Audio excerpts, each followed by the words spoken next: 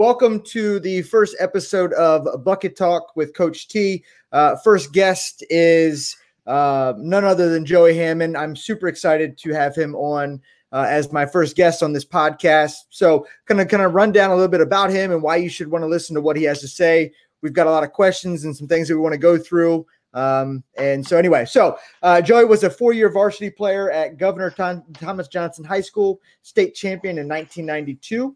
Frederick News Post Player of the Year 1995, 3-year starter at UNC Charlotte, never missing an inning. Named All-Conference Team in 1998 after batting .398. Was drafted in 1998 by the Orioles in the 25th round and spent 11 years playing professional baseball for the Orioles and for the Phillies. Made it to and spent lots of years at the AAA level, AA level. He spent a little bit of time in some big league spring training around some big league players. Career .274 hitter with over 1,100 hits. Named to the Reading Phillies All-Decade Team 2000 to 2009.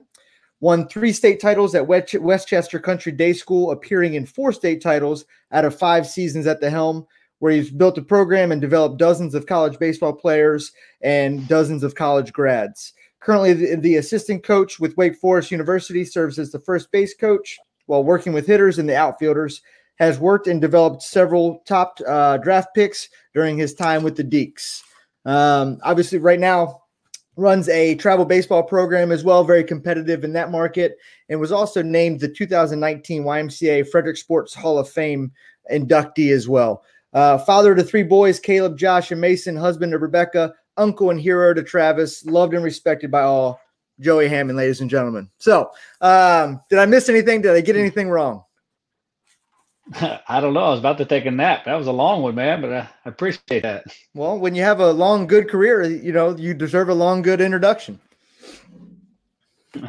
I guess, apparently. I appreciate the last part the best, though. That's the truth.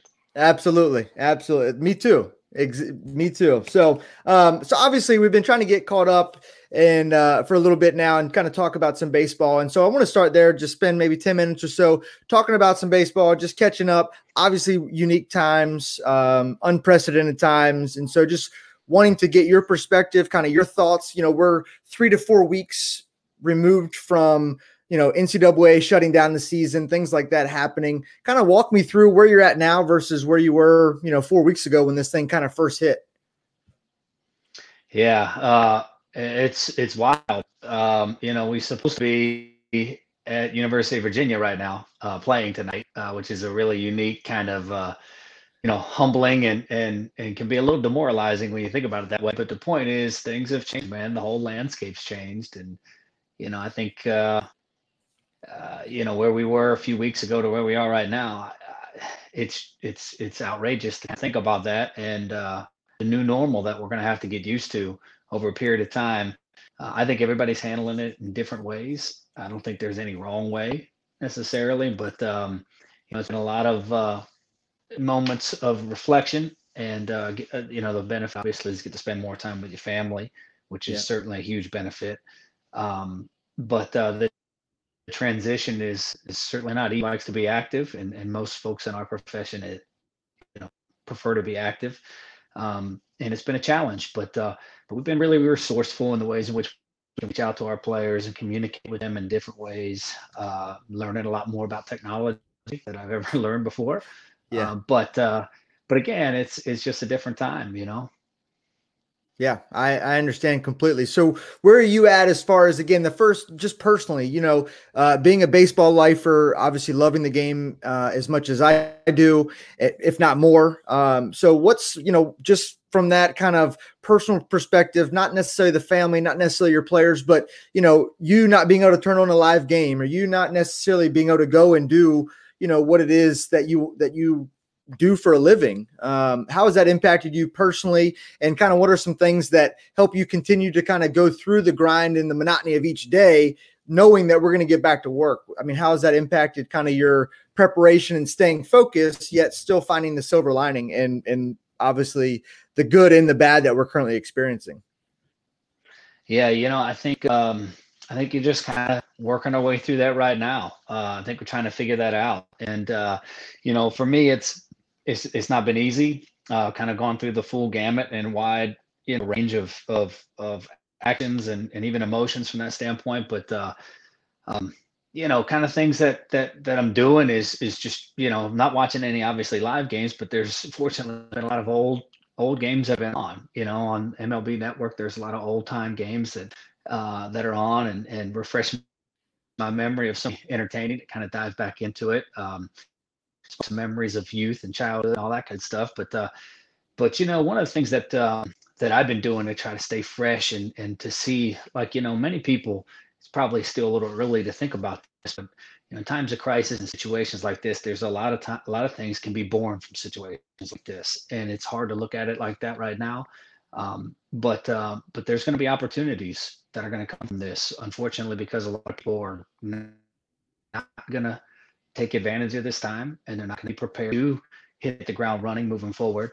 There's going to be a lot of opportunities lost by people because they didn't take advantage this time to continue to, improve their craft and their profession. And so one of the things that I've tried to do, and again, you mentioned our travel organization that we got from 9 years old, 15 years old, and there's over 100 kids, is each day in the morning, I'll send them a daily plan.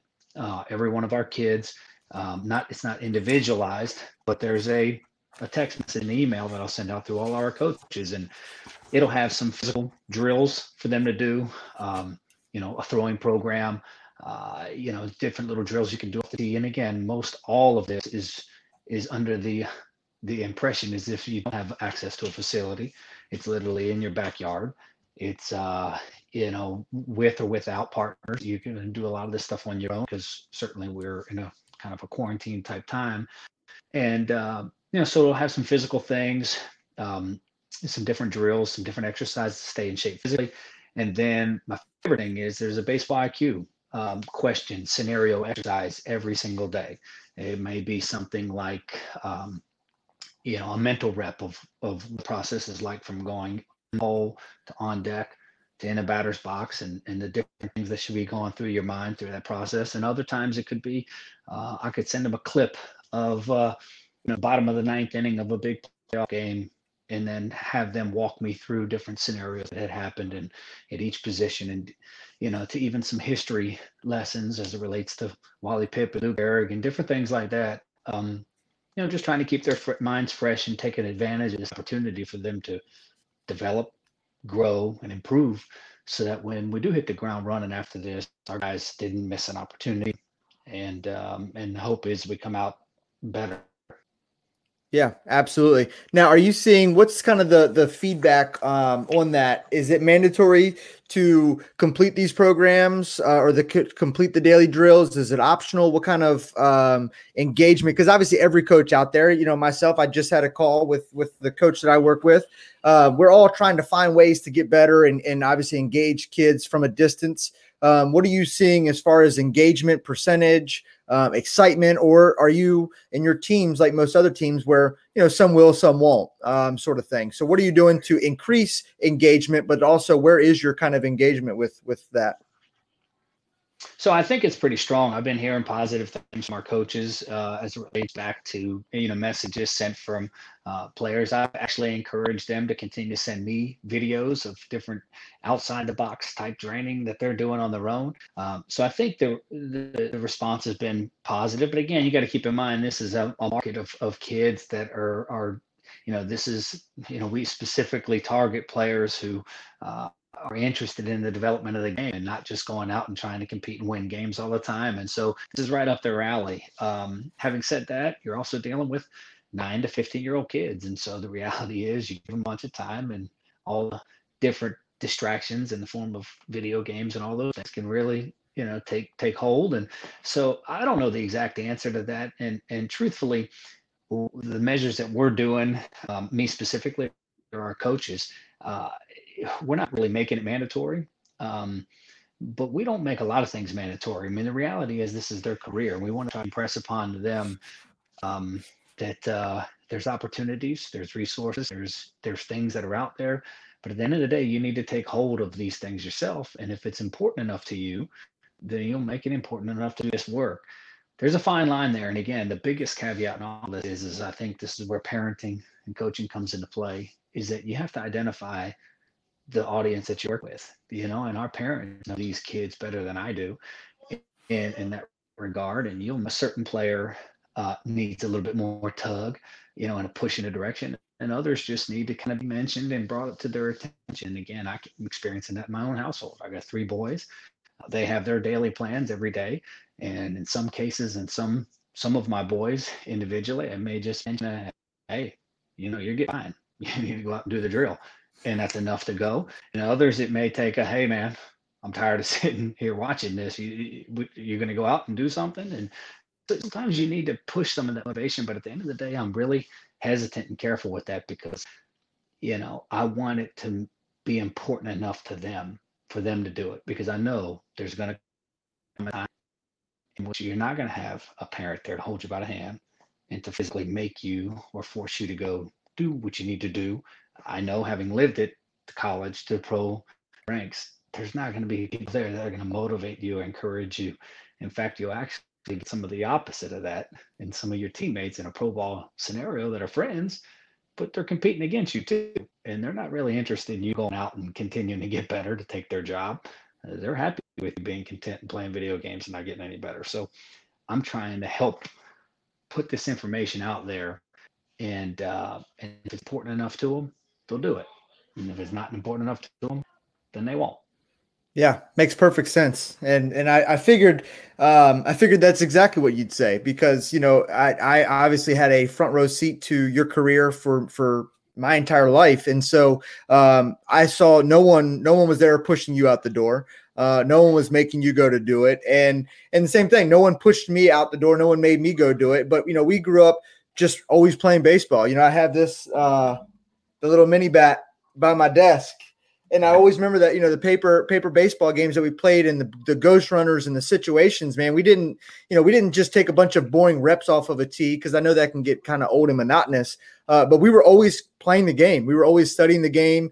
If it was raining, we played indoor baseball until we got in trouble. And then we moved into video games when those things started to come out, but you're still learning the game. You're still around the game. So how do you balance that? Obviously, kind of, again, being that baseball lifer, no one ever had to push you out the door. In fact, you had to be called in to stop practicing baseball. So how have you seen, kind of from where you came up in the, through the late 80s, early 90s, little technology, way more baseball, and that was just something that you did. But how do you kind of balance that? I mean, what's that look like from a parent's perspective or a coach's perspective from, man, I'm just a lifer, I'm a grinder, I love baseball, I can't get enough, versus, hey, this kid, he could kind of take it or leave it. But how do you allow them to be on the team but not necessarily push them? How would you approach that if you had a kid on your team? Yeah, it's hard. It's hard. And, again, it's different. And so it's easy to say, hey, back when I played, and things are different. Yeah. Times are different. I don't think kids are different. The reality is, as much as I'd like to believe it, if I had the same kind of distractions and technology and the ability of social media and things like that, I'd like to say that I'd still have gotten as much work in as I did. But yeah, I don't know. I mean, it's really tempting and it's difficult, and I try really hard not to be judgmental in that regard, and understand that times are different. The kids aren't different, though. Let's just get that straight. It's really easy for us as coaches and parents to say, "Oh, kids are different now than they used to be." I totally disagree with that. I think our society is different and the things around them are different, but they process things the same way, generally speaking. So I think it's our job as coaches and parents to try to get creative and use technology to our advantage if we need to. Look, if and we've done this at Wake Forest. I know you've seen it, but technology is appealing, and so our job is to try to create, technology and use that as a way to continue to develop the things that we know are really important to reality. At Wake, it's like a giant, awesome video game, but it's tailored in a way that helps our guys develop, and be on time and become comfortable about the opponent and opposing pitcher and different, pitch, types and speeds and all those things that it's like playing a video game is what's appealing to the player, but at the same time, it serves a benefit as well. And I think that's what we've got to do. Yeah, makes sense. So kind of talk me, because obviously I got to see the work ethic. I got to try to live up to the work ethic standard that you set for me and for everyone else that has played with you or has watched you play.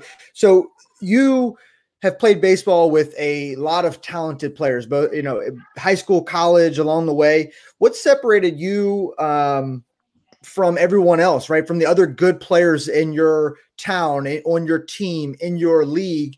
Why were you able to make it to, minor leagues and have a long sustained professional career? Again, 1,100 hits, that's no small feat. What separated you from the other really good players also? Was it just your work ethic? Did you get lucky? Right place, right time? Kind of what separated you from those other good players in your area?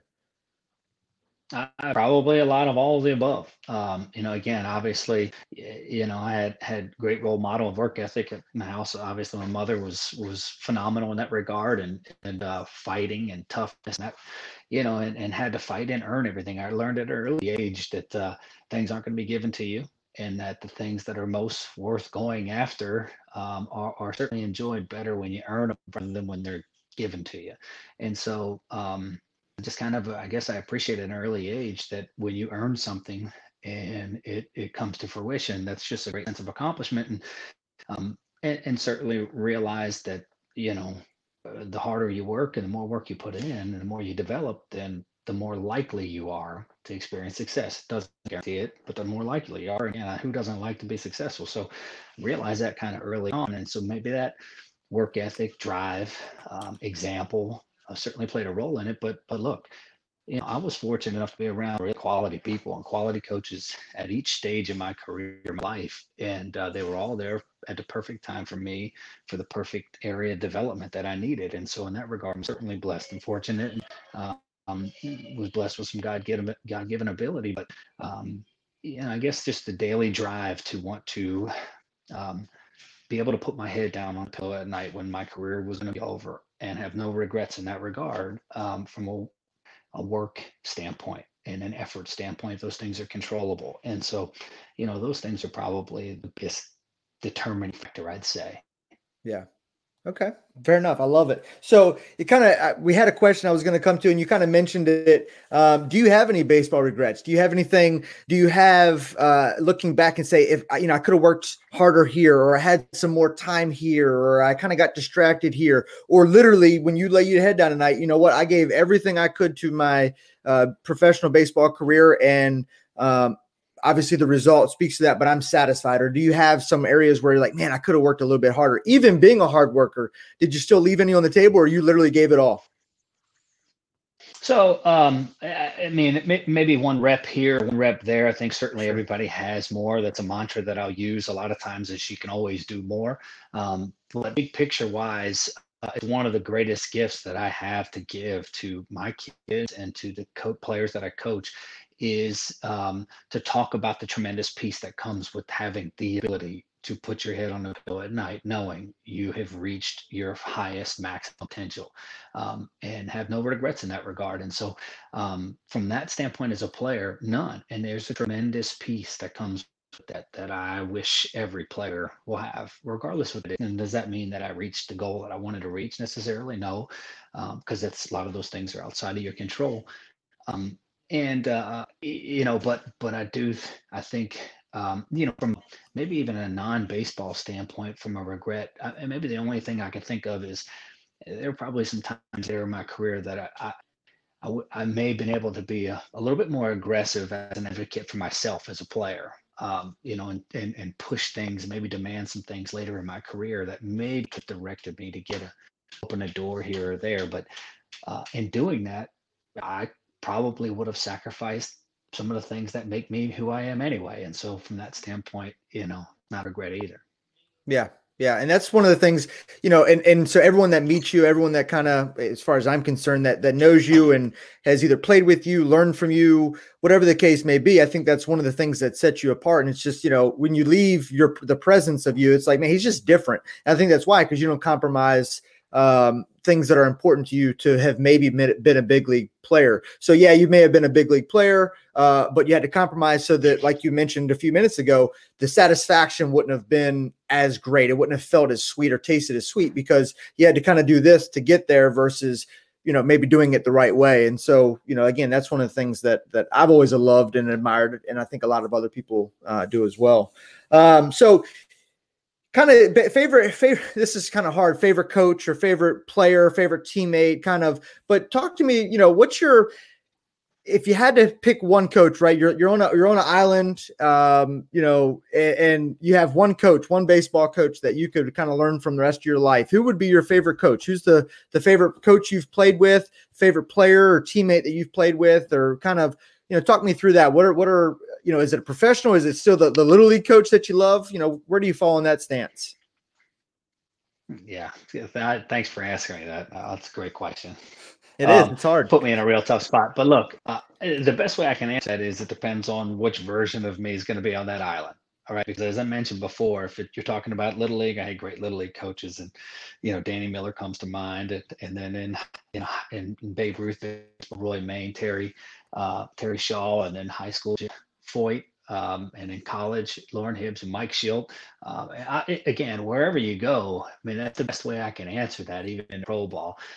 If you're going to ask me, what person I learned the most baseball from, it's a Mike Schilt, who's currently the manager of the St. Louis Cardinals right now. He was one of our assistant coaches at UNC Charlotte. Great relationship. Stay in touch with him now. He's still someone that I would confide in, even now when I have a question about something. And he's phenomenal as a human being. Take my call and we'll talk things out and get some advice from him even now. So from a baseball standpoint, he'd be the guy. But again, it's an impossible question to answer, just because of the different phases that I had in my life.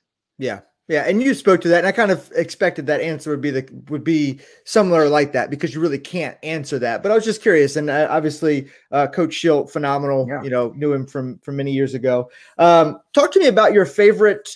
We talked about, obviously you had this big goal, this big vision of wanting to, be a big league player. And while that goal wasn't ultimately achieved, what is your greatest baseball accomplishment? Like when you look back and obviously you're several years removed from playing, when you look back and say, hey, you know what, I'm really proud of this achievement or this accomplishment within my baseball career. Do you have a favorite baseball accomplishment? A couple things come to mind, but the prevailing, overwhelming thing I'm most proud of is what I mentioned before, is that there aren't any regrets. And I've met so many folks and peers and former teammates of mine that are great friends of mine that will always say, hey, if I'd had just done this, or, an injury or something like that kind of derailed them. The fact that I don't say that is probably what what I'm most happy of accomplishing. Hits that was, just because it speaks to consistency, and longevity, difficult to do in pro baseball. That was a special kind of time and moment.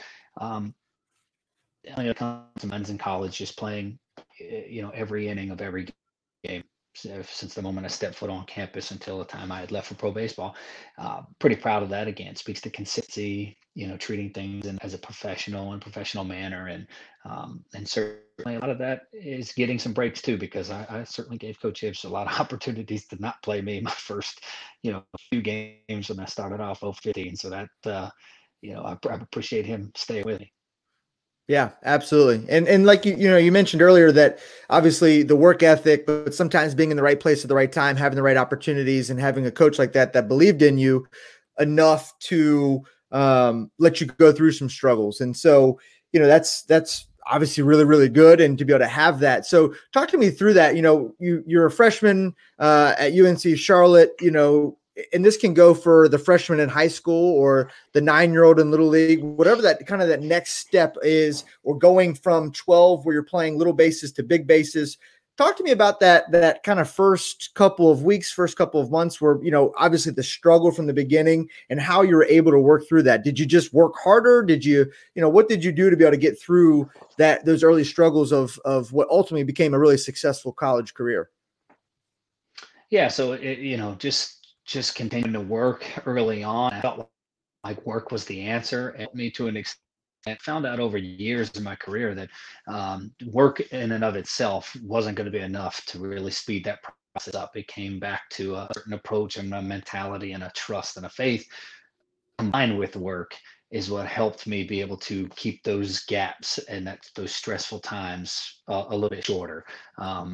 I can recall again a conversation midway 7 or 8 years into pro baseball. I was a free agent. I went over to sign and play with the Phillies organization, and I went to go play in the same league that I had been playing in for 3 or 4 years, same level baseball, just a different uniform, same ballparks, just different uniform. And I started off the worst start of my, career. I think I was 17 for 100, no extra base hits, bunch of strikeouts, hitting 170. And it was a really stressful time. And I remember having a conversation with Mike Schilt. And one of the things he told me stuck with me was, hey, listen, we're going to get off this phone. You're going to go back and look at the back of your baseball card, and you're going to call me back. And I'm thinking to myself, what is he talking about? Fortunately, my wife had one of my baseball cards, so I went and I looked at the back of it, read it. I called him back, and he's like, all right, did you read it? And I'm like, yeah. He said, and I was like, I don't understand what you're trying to tell me. And he said, well, look, you are what the back of your baseball card says you are. You've been in this league forever. It's the same league, the same players. You're going to finish the season. Once you put your head down and go back to work and just trust and have faith that you're going to finish the season some version of what the back of your baseball card says you are. As bad as this 100 at-bats are, you'll have these same 100 at-bats. They just don't have to be at the beginning with a new team all the time. And that faith and that trust and that comfort kind of came over me, and as fate would have it, I finished the season and batting average was a little lower than career average, but production and numbers, were right on par with everything else by the end of that year. And so, combination of work, but trust and faith that the work that you've done and the preparation that you put in, if you're doing it right, affords you, the benefit to have this approach and this mentality that you're fine and you're going to be good and you'll come out of it. And kind of, as my mom used to say, this too shall pass. Yeah, very good point. Very good. I remember that season. I remember some of the phone calls that you had back home, so to speak. And so obviously, and I've heard a different version of that where, you take this and different bite-sized samples. But obviously, as we know in baseball, that, this 100 at bats may go really, really bad, but, it's just one little click, one little, situation where the next 100 at bats, I mean, it could be unreal. So staying kind of focused. And so that brings me to kind of the next thing, obviously, as a baseball coach. So we've kind of talked about and covered baseball player, but let's kind of move into a little bit of, baseball coach, really starting kind of when your career ended and you became a high school baseball coach. Walk me through that transition of going from, player to now coach, and not really having, yes, you had done some lessons and things like that, but not actually really being a coach of a team. How does that competitive, Michael Jordan is not a really good executive, right? He's a great player, but how have you been successful as a coach and a player? Kind of walk me through that transition a little bit. Well, I had to have some mentorship in that regard too. I was fortunate enough to be around a guy named David Couch, who's super successful in business and in life in general, and is a great mentor of mine just as a human being. And he was right there with me through this process. And what that helped with was just my general presence and the way in which I would handle adversity and how I would understand how leverage works and conversations and just those types of things that I just didn't really realize I didn't know, and maybe did while I was playing, but just didn't really understand, and how my body language and to ask myself, what does it feel like to be coached by me? And those kinds of tough questions are really important. And I was fortunate enough to have David be around me to kind of bring those things to light. The baseball stuff was simple. You're in the game that long, the coaching and the X's and O's and the identification of talent and what to do in certain situations and how best to help a kid. That's the easy stuff. The challenging part is the ability to take that information and make it relatable to a player. And one of the things that I found out early on was the magic in all that is be able to connect to a player, each individual player, kind of where they're at, and find out, this type of player is, this type of a learner. And this player is this type of a learner, and I have to be able to take the information I have and package it in a way that can be understandable from them. Some guys you need to get in their face. Some guys you got to put your arm around them. And coaching, that's what coaching is. You have to identify, is this a guy who I need to kind of get on a little bit, or is this a guy I need to pick up a little bit more? And kind of, be a psychiatrist, so to speak, is the best way to really look at it. And so the baseball part was pretty simple, but I had some great mentorship in that regard from a leadership standpoint. Yeah. Yeah. So I mentioned kind of in the intro, and I'm thinking I got that correct, but you appeared in 4 state championships in 5 years and won 3 of them. Yeah, that's right. Okay. So help me, obviously that's a big deal, right? And so we say that, and sometimes, even myself kind of watching that happen and being a fan from afar and different stuff, you say that, it's like, he won 3 state championships out of 4 in 5 seasons. And we just kind of say that, and it's like, it's just, but I mean, it's really a big deal. So what are some things that, you did to ensure obviously winning a building program? What would you say, is the core of what you teach and what you preach and what you're about to really be able to create a winning organization and winning program that obviously 2 of your 3 sons are now fortunate enough to be a part of and play in and develop in, but you got that started. I mean, and you built that. So what are some things, what's the core of what created that program and that successful formula that honestly, had you stayed, you probably would have been repeating it by now? The first thing is there's no replacement, or no matter how good of a coach you are, if you don't have players, you don't have talent, you can't win. I don't care who you are. Look at every single successful coach that's out there, and they've got multitude of great players. So that's the first thing. If you don't have ability and talent, you can't win. And certainly we did in the form of guys that are playing pro ball now, a high number of players that played at college. And so that certainly played the biggest factor in all of it.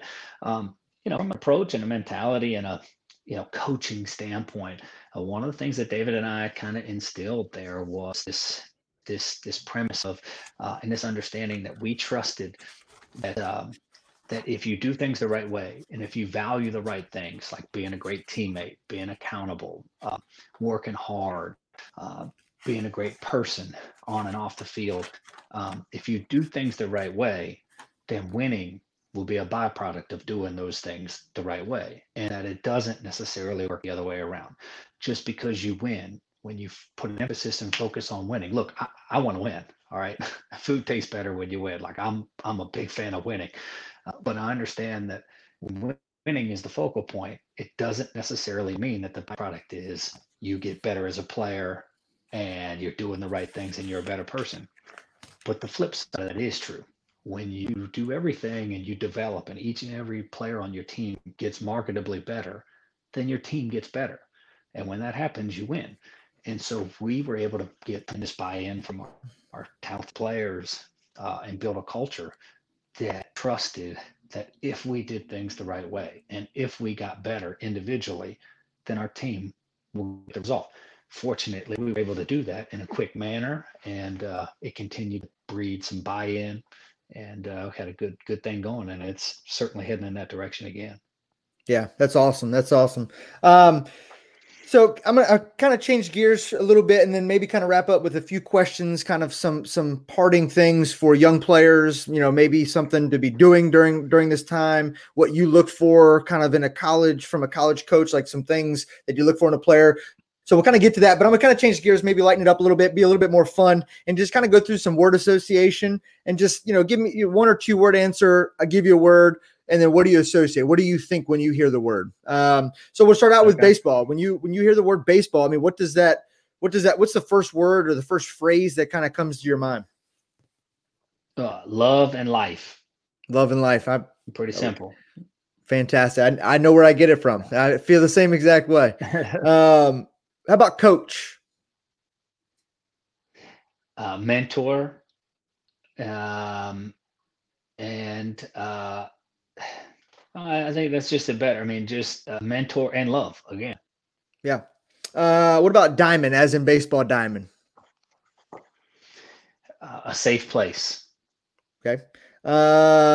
Derek Jeter. The captain, the leader, Yep. a How winner. about Cal Ripken? Uh, the same, a pro.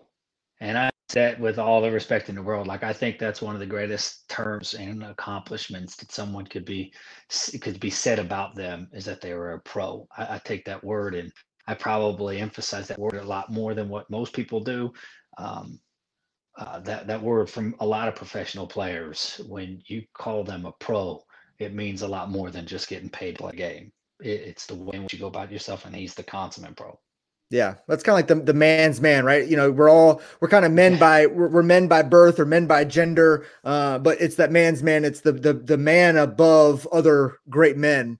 And you know, obviously, we grew up right outside of Baltimore, going to Camden Yards many times, watching Cal Ripken do his thing, and obviously had a chance to go to baseball camps, Cal Ripken baseball camps. You met Cal Ripken, so. We'll come back to that in a second, but yeah, I mean the pro is, I think, yeah, and I can completely relate. So I'll leave it there. We'll come back to Cal Ripken in just a minute. How about Pete Rose? A gamer. I mean, that's the best way to tell you. Dirty and a gamer. Yeah. So I think for me personally, I think, you know, pro, right? So it's like, man, it's a pro, that man's man, and then gamers like right below that, right? So, you know, we all want the Cal Ripkens on our team, because they provide the leadership, they provide the consistency, they provide the, you know what you're going to get day in and day out. Obviously, 2,600 games in a row, you knew what you were getting. But you always want that Pete Rose on your team too, that guy that's going to go steal the base, you know, put the bunt down. Yeah. So I like that. I like that. How about Yankees? When you hear Yankees, class. So it goes with it, and winners. Okay. T-work, T-drills. A staple, extremely important, and underappreciated. I agree. Infield, outfield. So infield, outfield before a game. What does that mean to you? And yeah, that's all it should be about. Preparation and execution. I like that. And I'm a huge infield outfield guy. I obviously we were down at Wake Forest a couple weeks ago and watching infield outfield. A good clean infield outfield can be extremely intimidating to the other team. You know, I've been on both sides of that. I get off the bus and I watch a team that has some music playing. They take a good clean infield outfield and you're on your heels right away. I've also been the good team that does the crisp, clean infield outfield. And even if we weren't the better team, when you have your opponent on your heels, I think that obviously starting the game that way can be a good advantage. So, by the way, Joey is the best infield outfield hitter I've ever seen. No pressure, but it is crispy and clean, so it's a good thing to watch. It's like watching a lot of ground balls at shortstop in a day. Hey, again, finding the silver lining, right? Who knew that all those ground outs would have prepared you for something? That's right. I just don't have to run now. Exactly. All right, so I got 3 more. So when you hear success, what do you think? Oh man, the goal. I mean, I think of the goal achieved. Okay, and that's what your goal is, to be successful. Absolutely. So on the flip side of that, when you hear failure, what do you think of? Another opportunity. Love it. Yeah, and the last one. Yeah. The last one, all baseball players can relate, which to me makes baseball players and people that spend more time in the game of baseball better employees, better parents, better, potentially, is the word slump. What do you think of when you hear the word slump? Again, an opportunity and for growth and improvement. Yeah. And inevitable too, to an extent. I mean, you're going to go through some ups and downs. Absolutely. Fantastic. All right. So we kind of transition away from that, and we'll cut this a little bit shorter. Obviously, we had some technical difficulties getting started. So kind of transition into a few more kind of questions. But let's talk about Cal Ripken. Obviously, 1994, we had the strike. If you're unfamiliar with the strike, the players and owners couldn't get on the same page financially. So, we talked about that personally off camera the other day, but Cal Ripken, kind of talk me through 1994 and the disappointment of no baseball towards the end of the season. And then 1995, how Cal Ripken and the chase for the streak and all that, kind of the best you can walk me through that, because I feel like a lot of fans were mad at baseball because they were bickering back and forth versus this issue is not a baseball specific issue, right? I think we're going to be more unified coming out of this as a baseball community. But talk to me, kind of again, back in the 94, 95 time when adversity and no baseball and as a fan, as a player, as a whatever, and then watching Cal Ripken and how he basically put the game of baseball on his back and said, let's kind of bring this back and better than ever. So kind of talk to me, as any memories you have of that time frame and some things that you were thinking and kind of what's happened after that. Yeah, there's a stark difference between then and now, even though they're both, the consistent thing is that there's no baseball. But it was a really tough time, a dark time at that particular time. And it was, baseball wasn't very highly thought of at that point. And unlike today, there wasn't a lot of demand to want to see it. They were frustrated fans, and rightly so. They were frustrated that these two big powers couldn't figure it out to put a product out there to entertain. And they deserve to feel that way. And so I totally understood that. And quite honestly, you could make an argument that had it not been for Cal Ripken and that streak and his ability to make that happen, we might not have the same feelings about baseball now as we do, and we might not be missing it as bad as we do right now. A lot of people will argue that he saved the game, and I don't think it's a stretch to say that. I think the game probably would have continued, but I don't think it would be in the place that it's right now. And that's the difference right now. Fans are longing for it. They want it. And the reality is, though, there's still some damage in place. It's going to look different, and it's going to be different. Just like it was different when they came back from the strike, and we needed something to rally behind. And my hope is, and I'm sure that it will, there's so much talent out there that we'll have another Cal Ripken of sorts to hold on to, because there's a lot of things, even as much as we like it, there's a lot of things about baseball that people aren't really happy about. You got the Astros scandal and just a number of different things that are not, but the reality is it'll come back. And when it does, there'll be a new positive story like a Cal Ripken that can continue to carry this thing, moving on to the next generation and the next.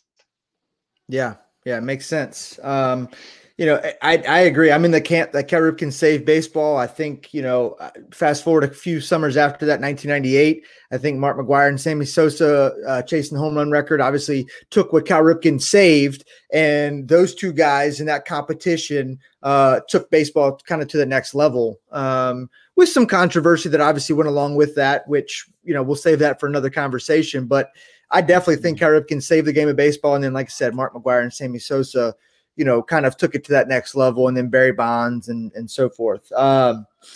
So when you think of baseball and you think of how it corresponds to, life and failure and how obviously you're going to fail more than you succeed. How do you use the game of baseball to coach and mentor? You mentioned earlier coach as being a mentor. So how do you use the game of baseball and the failures that go along with playing a sport as hard as baseball and connect it to, struggles in life, and connect with that young player and kind of say, hey, this is okay. Like, how do you help a kid through that slump? How do you help someone else through slumps that you've been through and needed help through also? Yeah, so that's the easy thing. I mean, that because, like you mentioned, there's such parallels between life and baseball in itself, because it's a game that has a lot of things that are outside of your control, and there's only so many things that you can, and you're going to experience failures and highs and lows, and so the best thing and the easiest thing is that it is so relatable, and so there are millions of opportunities in the game of baseball that you can take and apply it to real life scenarios that make sense to the kids and the players, and that's what makes it so unique. And I'm sure you could do a version of that with the other sports, but I'm biased, I'm sure, but I don't think that there's another sport out there that's going to be able to have as many readily available stories that pertain and relate to life situations that make it that much easier for kids and players and people to learn, adapt, and develop. Yeah. Makes sense. And that's, one of the things that's why I've decided to do what I'm doing. Right. And that's following kind of in your footsteps, and wanting to teach life and mentor, life through the game of baseball, because I feel like the parallels are so closely connected, more so than any other sport. As you do fail in other sports, but Tom Brady doesn't become Tom Brady if he misses 7 out of 10 passes. Yet Derek Jeter is going into the Hall of Fame this year as a 300 hitter, which basically says he failed 7 out of 10 times. So again, that's the correlation. That's why I think the life and baseball parallel a lot closer than other sports. So kind of along that same thread or same kind of thought process, what are 3 things that, like, young players, and when I say young, obviously 18-year-olds are now young to me, which is kind of crazy. As you get older and life goes on, it's like, man, the young players are like, man, that guy's younger than me playing in the big. But anyway, what are top 3 things that, like somebody under the age of 12, and then maybe 3 things that someone over the age of 12 can do to kind of set themselves apart, right? And say, hey, to show a coach that, what, I am not like the masses. I want to take this game to the next level. And not necessarily, yes, work ethic, and yes, a player telling a coach, but like, what are some of the things that they could be doing? Is it just drills? Is it the mental reps? Like, if they had to focus on specific areas to really take themselves to the next level and say, hey, I want to be a real contender as far as baseball is concerned. What are some things that they should really be focused on?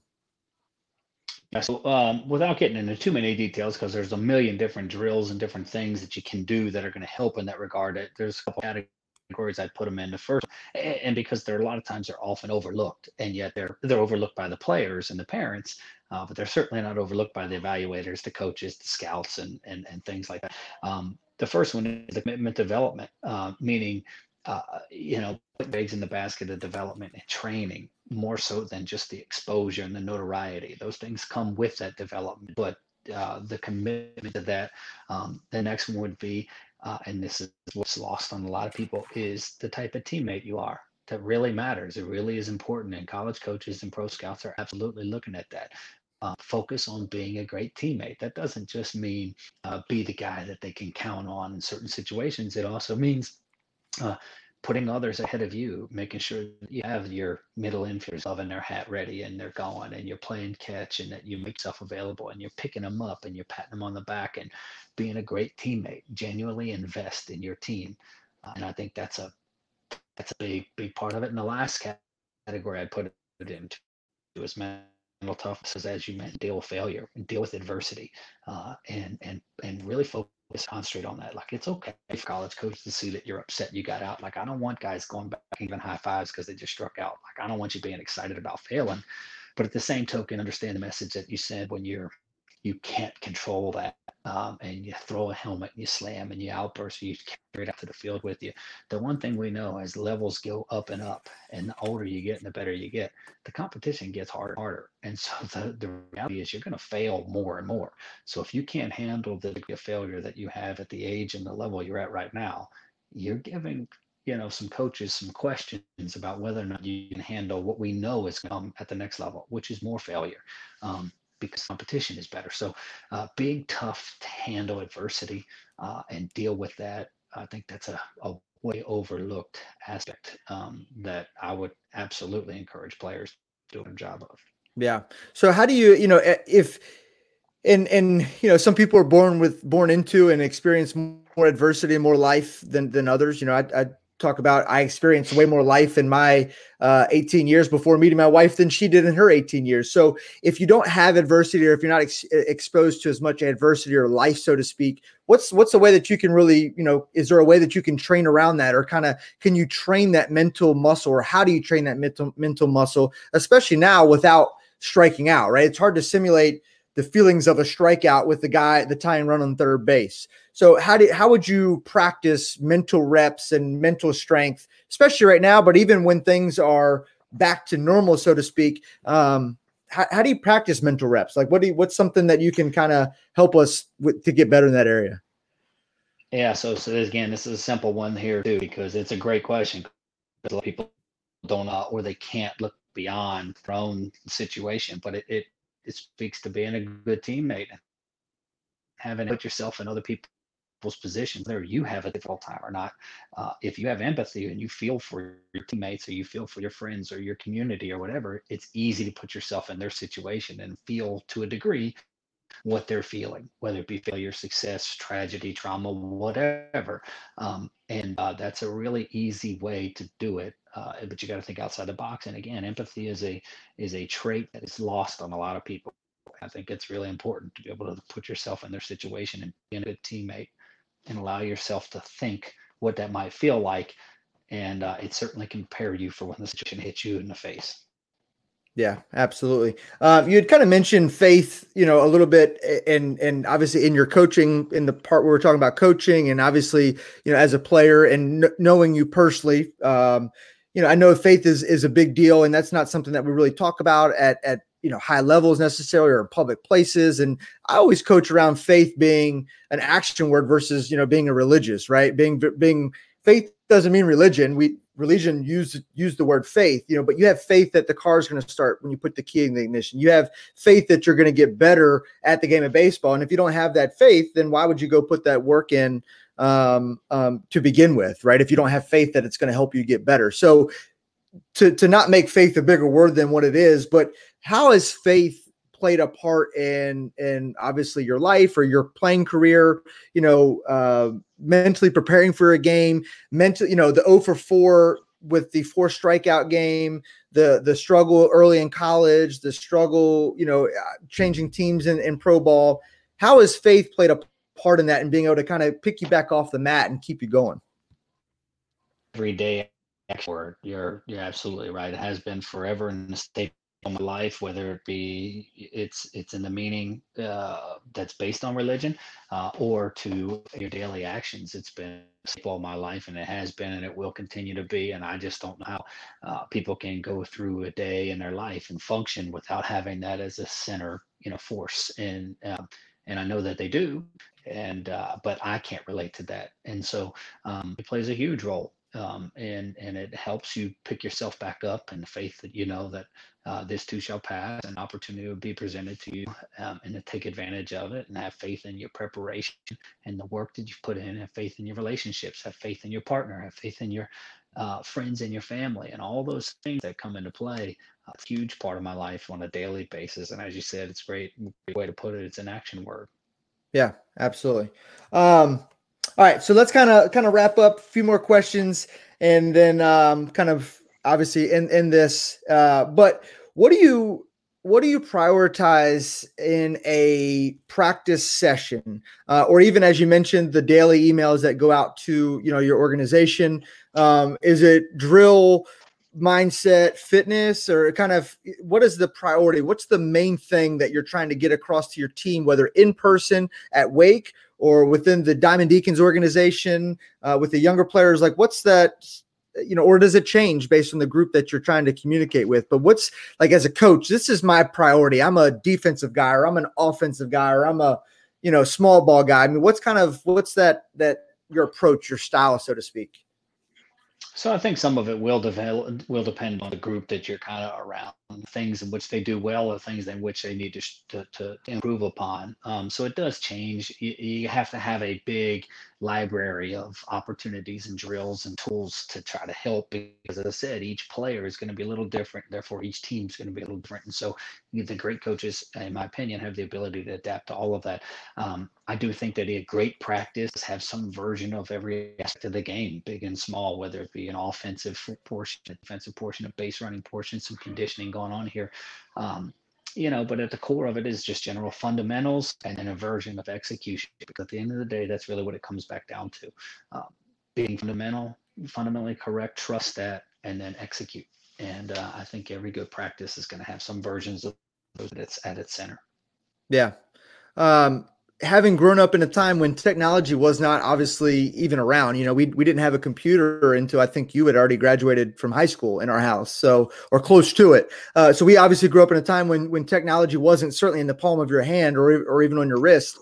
So obviously technology has changed and a lot of things have changed. What is kind of that core of baseball that, you know what, I don't care how fancy you get. I don't care how, technology, VR, whatever the case may be, it doesn't matter.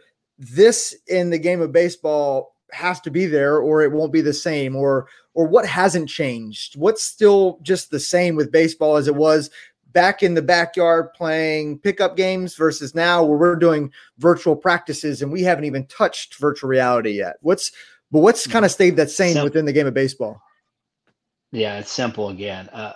Competition, man. Compete. The guys that can compete and that make that a priority, make that important, and that appreciate that fight, that grind, that competition, and they thrive in that situation. It doesn't matter what surrounding situations you put around them. They're going to be successful. Again, you can see the greatness really come up when you add technology and some of these different techniques to that. But at the end of the day, the greatest competitors are going to be your best players, and that's always been that way, and it'll always be that way. Yeah, absolutely. What's a thing? What's a thing that you wish? So going from kind of old school baseball to this modern day travel baseball atmosphere that we live in, which obviously we know is not going to go back to the way it used to be. Anything, just like a rubber band, when you stretch it, it never goes back to its original size. Our new normal won't be what it looked like before this whole thing happened. So along those same premises and same things, what's something in the game of baseball that's changed that you wish wouldn't, that you wish could be more old school or, still taught, still important, still valued? What's one or two things that you don't look around and see around the game of baseball that you wish you did? Well, kind of that. As I mentioned, I embrace the analytics of the game. I think they're great tools to learn and develop better. I wish we would get away from the analytics being the great defining and definition of greatness or success or fail based off of that. They're tools to help us develop and get better, and we can learn from them. And I wish we could get back to some more things that are a little bit more controllable, and we could, qualify and reward quality at bats as opposed to being more results based. And that's just selfishly something that comes across my mind when I think about the difference between kind of more then than now. It's the embracing of the analytics, but for what its real value is. Gotcha. So it kind of goes into my next question, which is, if you were the commissioner of baseball, let's say that there was a commissioner of all of baseball, you have the decision, and what you say, kind of all the other baseball organizations kind of go along with that. What is one thing, and that may be it. It may just be kind of piggybacking on that same question, but if you were commissioner tomorrow, what's one thing that you would change about overall the game of baseball? If there's one in addition to the grind, the kind of the eye test versus the analytics, and if that's the same one, that's great. But do you have another thing that you would change, day one as president, right? Day one as commissioner of baseball. What's something else maybe that you would change? This is where maybe I'm a little different than a lot of folks. I don't think I would change anything else. I love the fact that it does grow. As I mentioned before, like, the players don't change, the people don't change. They're still the same. The game's still played the same way in that regard. It's just the technology and different things are added to it. I would just be really careful about the new things that I would bring in the fold. But other than that, man, I love the game the way it is. And players are great at adapting to any and every change that's asked of them anyway. And I love that. Yeah, absolutely. So I got one final question for you. So obviously you've had a phenomenal baseball career. You're obviously the epitome of a baseball lifer, having spent the entire game, your entire life in the game of baseball up until this point, with obviously the foreseeable future, God willing, is going to remain the same. If you didn't play baseball and you weren't a baseball coach and that never came to be, what's something that, what would you have done for a living? What would you, if plan A and baseball was gone, what would that next career choice be for you? Maybe this is the biggest, well, I don't know. And maybe that's it. Maybe that's the reason why I was able to do and continue to do what I'm doing now, is because I really don't know. And I would have figured something out. Obviously, I'd have faith. Fortunately, I didn't have to explore that. But I genuinely don't know. This is what I know. This is what I've done. And this is what I'm passionate about, finding a way to continue to make this a staple in my life and finding ways to make finances work and all these different things to work because it's what I know. And if I didn't know it and love it as much, then maybe I could open my mind to doing something else. But I never saw myself doing anything different. I never understood it. And until that day comes, hopefully it doesn't, I'm going to continue to not think about that. I got my education, my degree, and all those things are wonderful, but this is what I do. This is who I am. And until I'm told not to, I'm not going to go there. Yeah, absolutely. And that's something I can appreciate. And that's, I heard I read a Derek Jeter quote or interview, and somebody asked him a very similar question. What would you do if you weren't the shortstop of the New York Yankees? Like, I don't know. I never thought about anything other than being the shortstop of the New York Yankees. So I'll figure that out when I'm not the shortstop of the New York Yankees anymore. So I can appreciate that answer for sure. So two more things. What's the craziest baseball story, craziest event? Maybe it was a fight, maybe it was a teammate, what's the craziest thing you've seen on a baseball field? Well, we've had fights, we've had things. I'll tell you, the craziest things are certainly not able to be shared on this podcast. That's for sure, because baseball players are unique, man. There's things that are considered normal and okay, and the just the norm in a baseball clubhouse that are certainly anything but normal in a typical societal setting. So I can't really share much of that, but I've been in fights and brawls that are always unique and memorable in that regard. But some of the craziest stories are needed to be shared in a different venue. That's for sure. Fair enough. I think I remember a story from when you were playing summer ball out in Kansas, and wasn't there snakes out in the outfield, or you had to beware of snakes? Oh yeah. Oh yeah, 100%. A guy was playing out there, and I just went out to make a play at shortstop in the short and left field, made a play.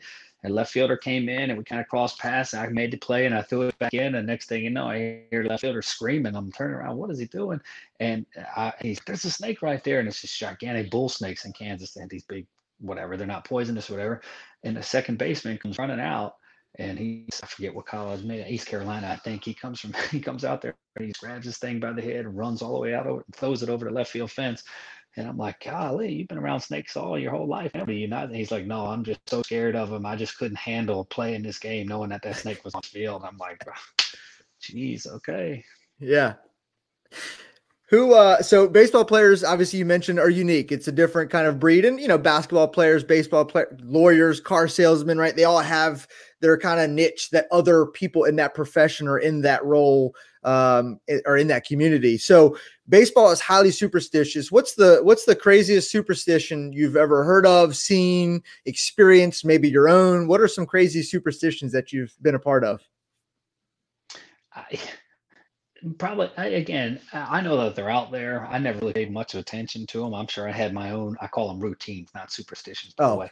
Of course. But yeah, that's what they are. So there's a lot of little ones about kind of how you go about getting dressed and food you eat on different game days and things like that. I don't really know because I've never really paid much attention to them, except for to know that we'd have certain players that would go through certain dances in the clubhouse to spark a streak when things aren't going so well. And those dances were often very eventful. And again, not glad there were any recording devices going on in there. Absolutely. So, what's the way that we can make baseball, maybe more fun? And I don't get that. Like, I don't need it to be more fun. I love baseball as it is. 3 hours, 3.5 hours, a 1-0 pitching duel, a 10-9, just slugfest. I love baseball in all shapes and sizes. I don't discriminate against baseball. I just love baseball. So, but what's something that maybe we can make it more fun and make it more interesting, or kind of capture that fringe group of people to bring them in and kind of make them baseball lifers, so to speak? To me, this is easy too. They started doing it. I love the microphones during the games. I think it's the greatest thing that we've done in a long time. I think it could take us way over the top from a baseball standpoint. I think it's the greatest. I'd encourage that to continue to be ramped up all the time. Yeah, so you would be in the camp to say, hey, multiple guys, or every game have at least one person from each team kind of mic'd up and get that behind the scenes perspective. No doubt. Yeah, and I think, in obviously you can speak to this as well, and then we'll kind of wrap up for real this time. I think I see baseball and I see football players, and obviously they've done a good job. Michael Jordan set the trend of individualizing and really your own brand within the bigger brand. There was no brands before Jumpman, and Tiger Woods did the same thing with golf and things like that. And I'm in the same camp that baseball hasn't done enough to point out the individual athlete. Does that speak to, because baseball is a true team sport, or does it speak to baseball just kind of being old school and they're just now kind of getting used to it? Probably both. Probably both. But I think again that'll change. I mean, Trout doing that a little bit, but a lot of it has to do with just the personalities of it. But I do I do think that we've had a little bit of it, mainly with the crossover players with Dion and Bo Jackson and some of those guys. They had a little bit of that. I just think it's a matter of time. It'll probably come into form into in the future, but those are transcendent, one of a kind type athletes that you're not really usually fortunate to have during your generation, your lifetime. And the fact that we've had them, they've been in other sports. I think they're going to come around, and they just happen to be in baseball one of these days. Yeah, makes sense. Makes perfect sense. So, if obviously as a baseball lifer, as a husband, as a dad, recruiting or watching film for the next opponent, preparing for practice, preparing for travel, spending time on the road. Obviously, baseball consumes a tremendous amount of your time and energy. But if you're not watching baseball, talking baseball, practicing baseball with your family, what else are you into? What are you doing? Are you out on the golf course? Are you, what are you watching? How do you spend whatever little bit of free time you have, which I understand isn't much, but how do you spend your free time? So with family, first and foremost, but exercise, I really enjoy that. And, it's a good release. And, I don't play all much, maybe once or twice a year. That's it. But I enjoy just various forms of exercise, either on the bike or run outside or whatever. I enjoy watching some shows. Watch Ozark and some different shows and binge watch a lot of it now. But but would do that, somewhat regularly even while we're in our season. So, but other than that, pretty uneventful, pretty boring in that regard. Same guy. That's what you're gonna get. Yeah. Which again is part of, I think, the genius that makes you who you are. And so, obviously it takes different people, different people to make a team better. And you need the consistent guys. You also need the flashy guys. You kind of need that best of both worlds. But again, every team needs their Cal Ripken, their Derek Jeter, their Joey Hammond, right? Every team needs that kind of consistent, constant guy all the other crap could be hitting the fan around us, but that guy's going to show up and give us 4 quality at bats and make every routine play and hustle out every ground ball. So I think, but you also need the guy that's going to go out there. He's maybe 1 for 4 with 3 strikeouts, but he hits the walk-off bomb, so you need them all, so to speak, to make that good team, obviously a good team, and you kind of play their part. So last question, are we pro swag, pro bat flip? I know that's kind of a new thing. To be quite frank, I'm kind of on the fence. I love it because I love swag and I love flash, but at the same time, I'm old school baseball, and it's, you do that and you're wearing one in your ear hole the next at bat. So where are you at on bat flips? First of all, I didn't hit enough to be able to relate to that. So that's for one thing. But I think there's a time and a place for everything. I really do. I mean, I think that there's certain situations and times that warrant it and are understandable. And if you're going to do it, then you need to be aware of repercussions and don't be frustrated by that, whether it be the form of the pitcher taking it back out on you or the pitcher showing you up when he gets a big strikeout. So I think emotions are great and the way you show that are great. But I think we just need to be less sensitive about any reactions that come from that. That's part of it. If you're going to do it, that's fine. If there's a time and a place, if you're going to do it when you're down by 8 runs in the last inning, that's probably not okay. And you're probably going to have to answer that. And again, I'm okay with it all the way around. Yeah. Yeah.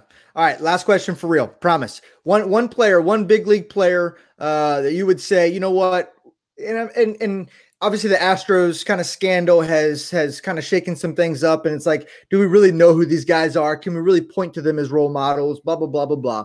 But off the field stuff aside, personality stuff aside, who's a baseball player today, or maybe two or three guys that you would say, you know what, watch their work ethic or watch what they're doing, or these are some guys that you want to pay attention to, those modern day Cal Ripkens or Derek Jeters that you and I grew up with? Well, they're talented guys. I think they're all a lot of them for different reasons, but I think Trout plays the game really well. I think he's fun to watch. I think he's someone should be modeled after. I know he gets a lot of bad publicity, but Bryce Harper, I think, plays the game the right way. I think he plays really hard. I think he's a tough nosed kind of a guy, and he grinds and he goes all out. I don't think there's any doubt in that. And then I think you talk about professionalism now, and he's super talented in the way he carries himself as a person. I think Aaron Judge is a great role model in that regard too. So you're talking about some of our superstars have a lot of positive traits that a lot of folks should emulate and learn from. Yeah. Awesome. Well, listen, man, I really appreciate your time. You know, obviously we've been trying to catch up for quite a bit. I appreciate you being the first guest on my podcast. It was important to start this podcast journey with you as the first guest, given I wouldn't be where I am with the game of baseball had I not had someone that I could be, you know, had as my role model and as someone that I could look up to and kind of be my hero, both on the field and off the field. So I appreciate you taking your time. Sorry for all the technical stuff, but I really appreciate it. And yes, thank you. And so hopefully we will see each other. I know I was supposed to see you this weekend at Charlottesville, and we're disappointed, but glad that we did get one game in at least. And I keep going back and watching the Sunday Wake Forest Louisville game. That's on demand. I've seen the first 3 innings of that game about 100 times, because by the time I'm done my lunch, that's when I'm like, all right, I need to get back to work. So I've seen the first 3 innings of that game a bunch of times, but yeah, man. So obviously stay safe, give the family my best, miss you guys, and we'll see you soon. But thank you again for your time. Really appreciate it. Likewise, appreciate it. Appreciate what you're doing here for these people. Hopefully they can appreciate it also. Thanks, man. Have a good one. You got it.